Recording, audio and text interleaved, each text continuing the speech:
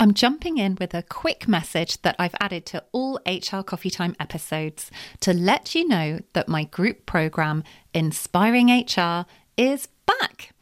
In case you haven't heard of it before, it's an intensive 6-week program for mid and senior level HR and people professionals. So if you're an HR business partner, HR manager, head of HR or HR director, or the people equivalent, so a people business partner, people manager, head of people or people director, and you'd like to build your confidence, your credibility and your impact at work, Inspiring HR could be perfect for you. We get started on Wednesday, the 5th of June, 2024, when we'll be meeting up over Zoom for 2 hours every week. The group sessions are a blend of group coaching, training and facilitation. They're supportive, encouraging and practical, and each week has a slightly different focus. So in week 1, we look at setting yourself up for success. Week 2 is about boosting your confidence. Week 3 focuses on being strategic in your role. Week 4 is all about building key relationships. Week 5 takes a deep dive into influencing at a senior level, and the final week looks at planning for the future. There's a link with the full details in the show notes for you, or you can learn more by going to my website, Bright Sky Career Coaching, clicking on Services, and then clicking on Inspiring HR Group Programme. I would love to have you join us and to get to know you throughout the programme. But if you have any questions about Inspiring HR at all, please feel free to ask by getting in touch through the website, and I would be very happy to answer them for you. Welcome to HR Coffee Time. It's great to have you here. I'm your host, Faye Wallace, a career and executive coach with a background in HR, and I'm also the founder of Bright Sky Career Coaching. I've made HR Coffee Time especially for you to help you have a successful and fulfilling HR and people career without working yourself into the ground. In this episode, you are going to meet Lisa Faulkner, who is Head of People at the Financial Services Compensation Scheme, which is called the FSCS for short. And although it's quite a small organisation employing around 250 people, the people team's work in the equity, diversity and inclusion space has led to it consistently ranking in the top 50 most inclusive employers list, which I think is pretty amazing. And at the time of recording this episode, it's sitting in the number 12 spot on that list. But before we dive into the episode and hear Lisa's practical tips for committing to EDI in your organisation, no matter how big or small it is, I just want to say a big thank you to the person who reviewed HR Coffee Time on Apple Podcasts last week. The review mentions last week's episode 83, which was called Destructive Team Dynamics, How to Spot Them and Get Things Back on Track, where we heard from guest Gabriella Brown. And the reviewer wrote, "It's genius and enjoyable to learn through stories rather than being brain fogged and bogged down by theory. Thank you, Gabriella and Faye." So if that was you, thank you so much. Reviews are a big sign to Apple that HR Coffee Time is a podcast worth listening to, and it increases the chances of Apple recommending it to other listeners who haven't come across it before. And of course, if you missed last week's episode, hopefully this is a good nudge to hop back and listen to it after you've finished listening to this one. But now let's move on to the main part of the show and meet Lisa. Welcome to the show, Lisa. It's so wonderful to have you here. And please, can I just ask you to start us off by telling us all a little bit about yourself and what you do? Hello, my name is Lisa Faulkner. I am the Head of People at the Financial Services Compensation Scheme, otherwise known as FSCS. If you're unsure of who we are, what we do, have a look on your banking app and you will see our logo on most of the banking apps. We are part of the UK financial regulatory family, but we don't regulate anything. We are the people that work as a compensation scheme, so we will give you back your money if you have been scammed, or if you've been given poor advice, or if your credit union or bank has gone into administration. So we work with companies and individuals who are no longer trading. The Financial Ombudsman deals with live companies. We deal with companies who have, like I say, stopped trading. At the moment, we are an organisation of 250. The majority of the work that we do is purely claims. So people come to us, they make a claim, or they make a claim through a claims management company, and we deal with that claim. We are seeing very complex claims around pensions. That's our biggest area at the moment, because obviously with the pension freedoms, what has happened in that area is that lots of kind of unscrupulous people have come out and sort of said, ooh, you've got all this money. If you give it to me, I can invest it in housing schemes in Brazil or rubber plantations in Guam, and you'll get a 400% return on your investment. And it's not true. It's a big scam, and they run away with people's money, and people lose their entire pension pots. So what we do is we are the people that will sit behind that and say, no, we will give you back your money as long as you fulfill certain criteria. It's quite a good social purpose, I think, for an organisation. So when we recruit, it's one of the things that we definitely hang on the recruitment is the social purpose. We do a good thing. We deal with a lot of vulnerable people. We deal with a lot of older people, because I say a lot of it's pensions. And one of the things that brings people into working for us is that ability to give back, I think, to society at large, really. Well, it's brilliant to have that intro and all that information. Thanks so much for sharing that with us. And oh my goodness, it sounds like a very, very important service that is available. I'm sure there are a lot of people who are incredibly appreciative to get their money back after being scammed. It's awful to think how much these things must happen. Yeah, it is quite. There are some very unscrupulous people out there, bad actors as we call them, but yeah, quite unscrupulous people. I love the strong focus that you have on diversity, equity and inclusion at FSCS. You just said that there's 250 people in the organisation, so it's not huge, but even so, at that size, you have managed to get yourself onto the list of most inclusive employers.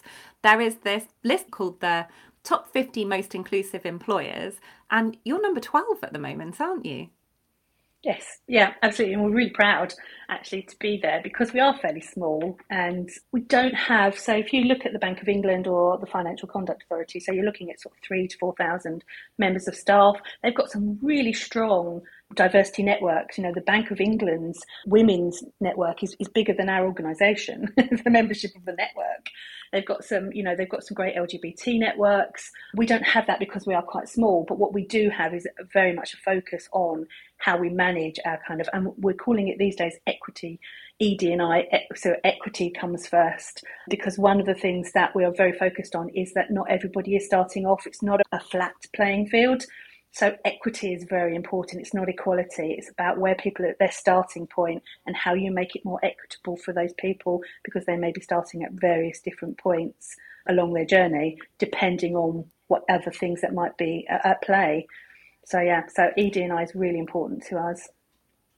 And I know that for so many people listening today who are really passionate about doing great work, they're really dedicated HR and people professionals, but they're not entirely sure how they can really get started on this journey. So I can imagine someone sitting there listening thinking, I just can't even imagine us featuring on that list.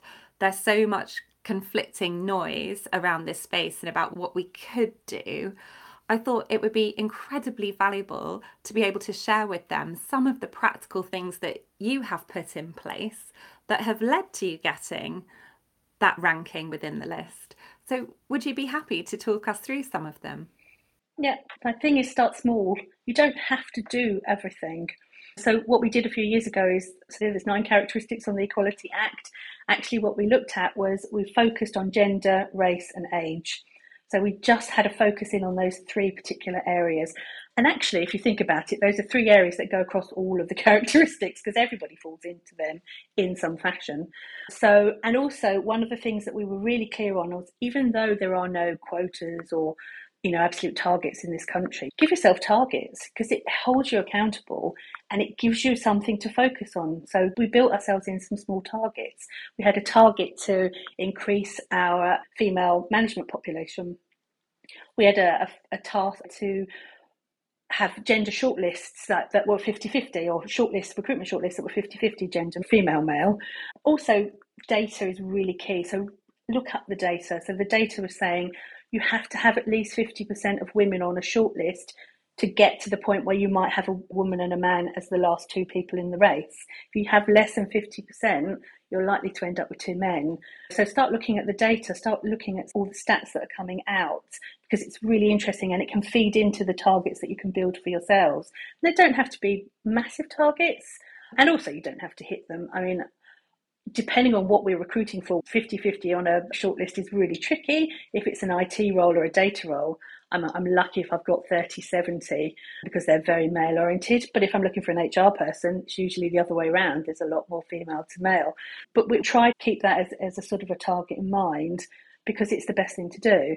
The same thing for race. We looked at our data and we realised that although we had a very diverse organisation, so a lot of racial diversity, the promotion of people that were Black or Asian or had other ethnic minority characteristics wasn't showing. It was less than it should have been. So we realised that our data was showing that we had an issue with that, with the promotion of people. So what do you do about that? And how do you do that? Well, actually, we introduced a talent sponsorship programme. So it started off as a Black talent sponsorship programme. So I invited Black colleagues to be sponsored by a member of the executive team. They would be taken to board meetings, or they might be taken to meetings at the Bank of England, or they would have mentorship meetings with the exec to talk about that. And then the exec member might mention them to other people. And it's that kind of sponsorship and that sort of way of showing how people do that. And that's worked really well. And we've had quite a few people off that programme who've already been promoted because on the back of that. And now we've expanded that to include all the other ethnic minority groups that we've got. So it's like you can just do really small things. We work with Business in the Community, which is the business arm of the Prince's Trust. Really great organisation. They'll give you consultancy days. We really started off a lot of our race work with them, and they will come in and they will run sessions for you. So, don't be afraid to talk about race. All those sorts of things. They came in and did some work with us around the Black Lives Matter movement. They've been great. And through them, we've signed the Race at Work Charter, and we've also signed the Change the Race ratio. Change the Race ratio is about getting more Black and ethnic minority people into boards. We also signed their Million Workers Over 50 charter as well a few years back. It's about finding this missing million. I think it's a missing 2 million these days, but this missing million people over 50 who just dropped off the radar and were workless, So it's just little things like that. You can just start small and you can just start focusing in on certain areas. And then as you go through, you can start to expand it. So then we started to expand it outwards to really look at people more as a whole. So people's health and well-being, people's socio-economic backgrounds has been a new thing for us as well. About, again, the data is saying in finance and in financial services, people with a lower socio-economic background don't get to be a head of or don't get to be accountants because they're not exposed to it. So what do you do about that? How do you manage that? We're looking at working with schools in the area with Adecco, who's our recruitment partner. It's called Creating Brighter Futures, and they work with local schools about getting people who might not have this lived experience. They might not have parents who have a corporate job, giving them experience or showing them what it's like to work in a corporate financial service industry. So it's lots of different things that you can do that take up a bit of time, but are really, really useful and really just practical stuff that you can do. That's what we've been doing over the last 7 years since I've been here anyway. Wow, I love that you said start small and just do a couple of things and then have told me so much information, Lisa. I've got so many questions I could ask you about everything that you've just shared. But first of all, I want to say thank you for sharing it. I know it's going to be hugely helpful to so many people. So if I just take you back for a moment, you said about focusing on a few things to start with. So you focused on gender, race and age to begin with. And then you said, set yourself targets and look at the data. Now, I know that data can still feel quite daunting to a lot of people. I have covered data on the podcast once before. So for anyone listening at this moment, if you take a look in the show notes, I'll make sure that I link to the episode. I can't remember what the number was off the top of my head. I had a guest speaker that day called Angela Moyle, who was absolutely fantastic. So if you're listening and you heard Lisa say the word data and you immediately went into panic, please don't panic. Just go back and listen to that episode and it will reassure you. But Lisa, as I have you here in front of me and you're doing brilliantly at researching data and looking at the data you have, can I just ask you two questions about it? The first one is, how are you holding your data? How are you gathering it? Have you got a system that you find really helpful? So we start off with our HRIS system. So we use Cascade as our system. So that will run you reports. One of the big things we did probably about a year or so ago now is we looked at the data and we realised that particularly people's what you would call equal ops data in the old days was there was a lot of prefer not to say or a lot of blank, people weren't sort of thinking. And so we did a big comms piece around, this is really useful data for us. We really want to work well in these spaces. We want to be able to help you. Please give us your data. Please, fill these bits in. And actually now we've got like a 92% fill rate on our equal ops data. And it's funny because I was at a conference a few months later and this point came up and a lady in the audience had said, oh, if I said that to my organisation, they would think we were just spying on them. And I was like, it's about how you comms it to people and it's about, and telling people what you're going to use their data for is really important. So we've been really, really lucky in that people have really responded so well and given us all of their data so we can start looking at our sort of baseline of where we're starting from, and then we can go back out and we can ask our recruitment partner. So Adecco, who are a recruitment partner, have amazing amounts of data because obviously they work in these sorts of fields. Ask for, look for data from other areas. There's lots of white papers that will talk about it. The CIPD has data on everything you could possibly think about. If you want to think about what's happening in the flexible or hybrid working world, or if you want to look at salary, there's always an annual salary report that comes out from the CIPD. They've got reports on diversity, and inclusion throughout the UK. So you can just find some really good data in certain places that will just give you some sort of background to it. And that's kind of what we've done. And then we've looked at our own data in comparison to this data and figured out what we want to do and where we want to be. So give yourself sort of attainable targets and you can build on them. So we signed the Women in Finance Charter, for instance, a few years ago. That's been absolutely such a great thing. It really keeps you accountable as well. If you sign a lot of charters, because you have to tell them, it really keeps you accountable for the work that you're doing. And then you have to sort of like say why you might not have met your target or what you're doing to meet your targets.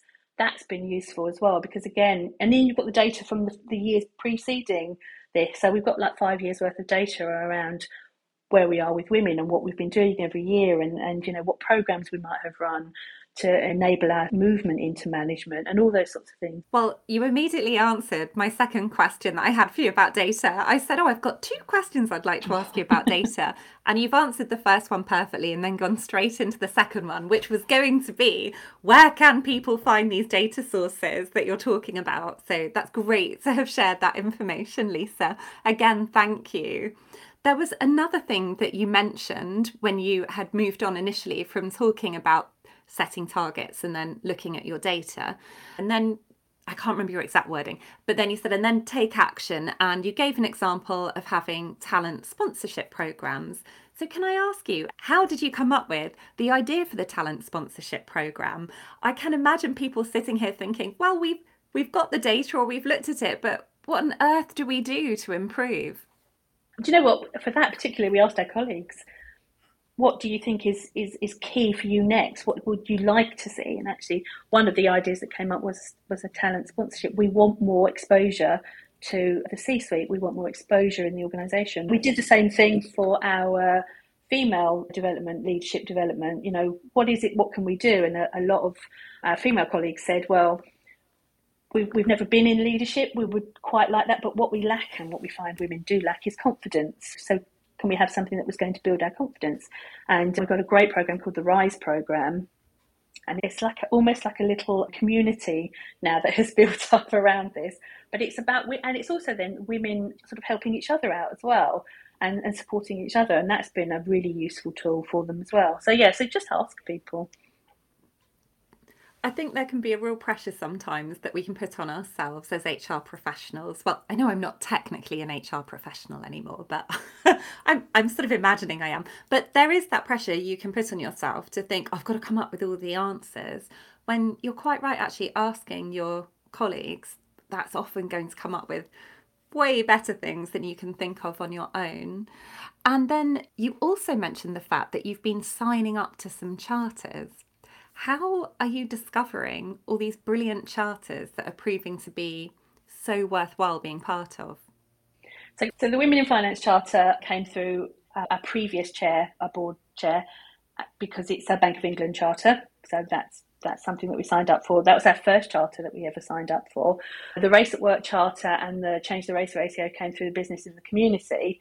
So those are charters that are there. And again, it's all about, I think, this accountability and having some targets and working with some really good organisations as well. And then now what we're really thinking about is moving that on. So we've now moved into more of a what we call a responsible business model. So through the Business in the Community, they have the responsible business tracker, and it's about expanding people. So we have a people function. We talk about people. We don't talk about HR. We don't talk about human capital, which is my absolutely least favourite thing to call people.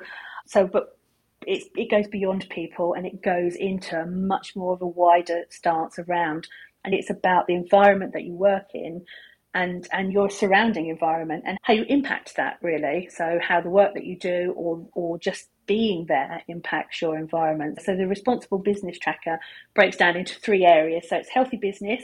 So what are your purpose and your values? We have a very strong purpose, which is good.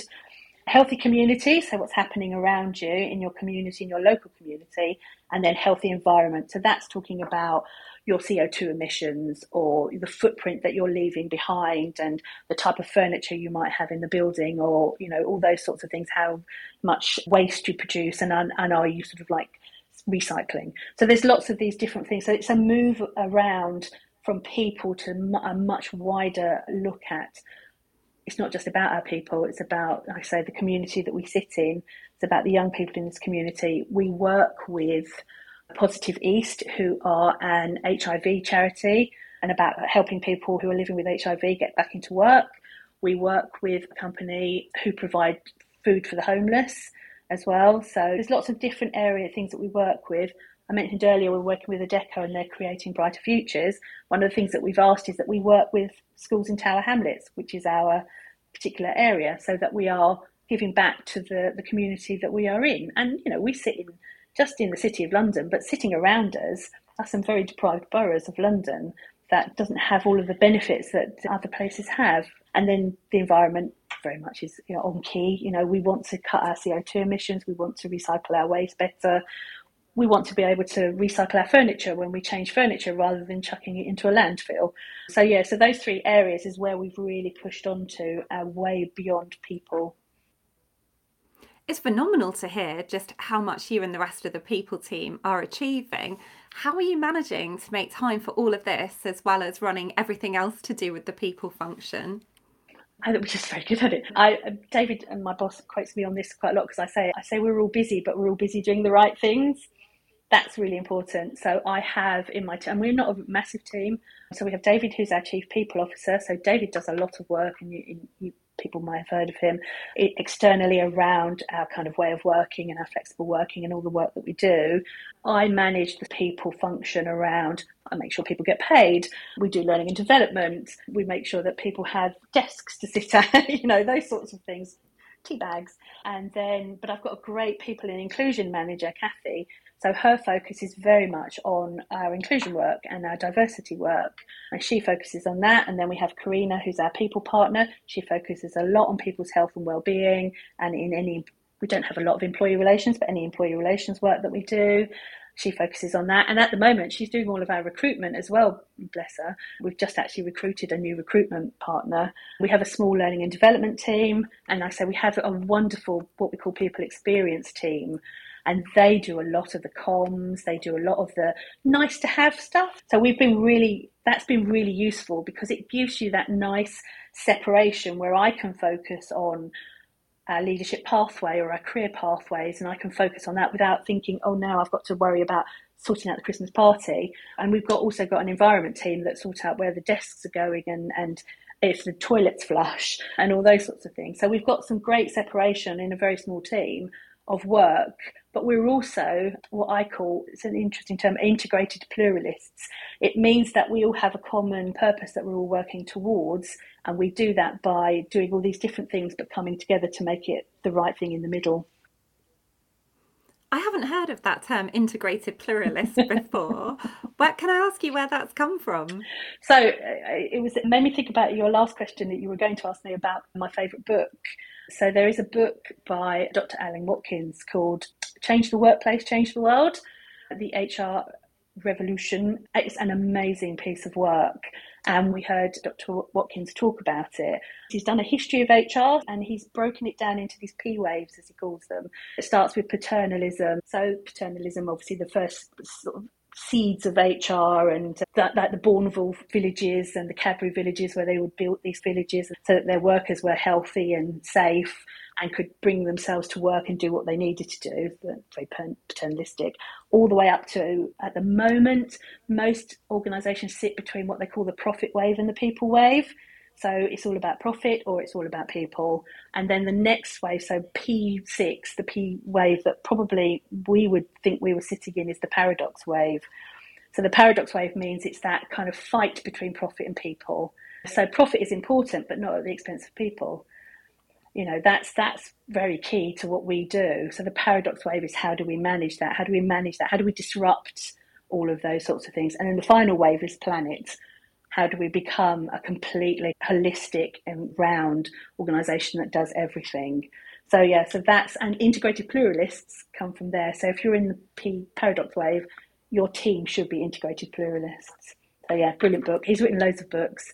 I think I should be on commission, but I've read all of his books and they are just amazing. He talks also about the whole person and how your health affects the work that you do, and the stress and anxiety. He's got a book called Coherence, which is all about balance and how you balance your health and your working life, which is probably quite apposite at the moment because there's lots of stuff out there in the HR world about how, you know, we as HR people don't get any support and we're all, you know, terribly stressed and burnt out.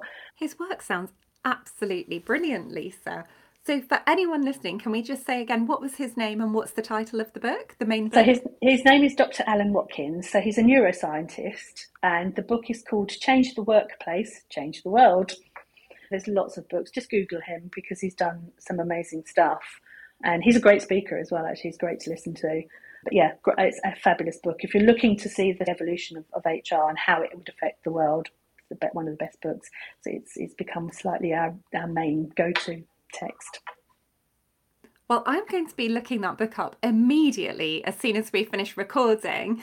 As you probably know, I'm so lucky to have all these wonderful book recommendations pretty much every time a guest comes on the show, and I cannot possibly read them all as much as I would like to, but that one sounds like it's going to be moving straight up the pile on my giant reading pile to the top.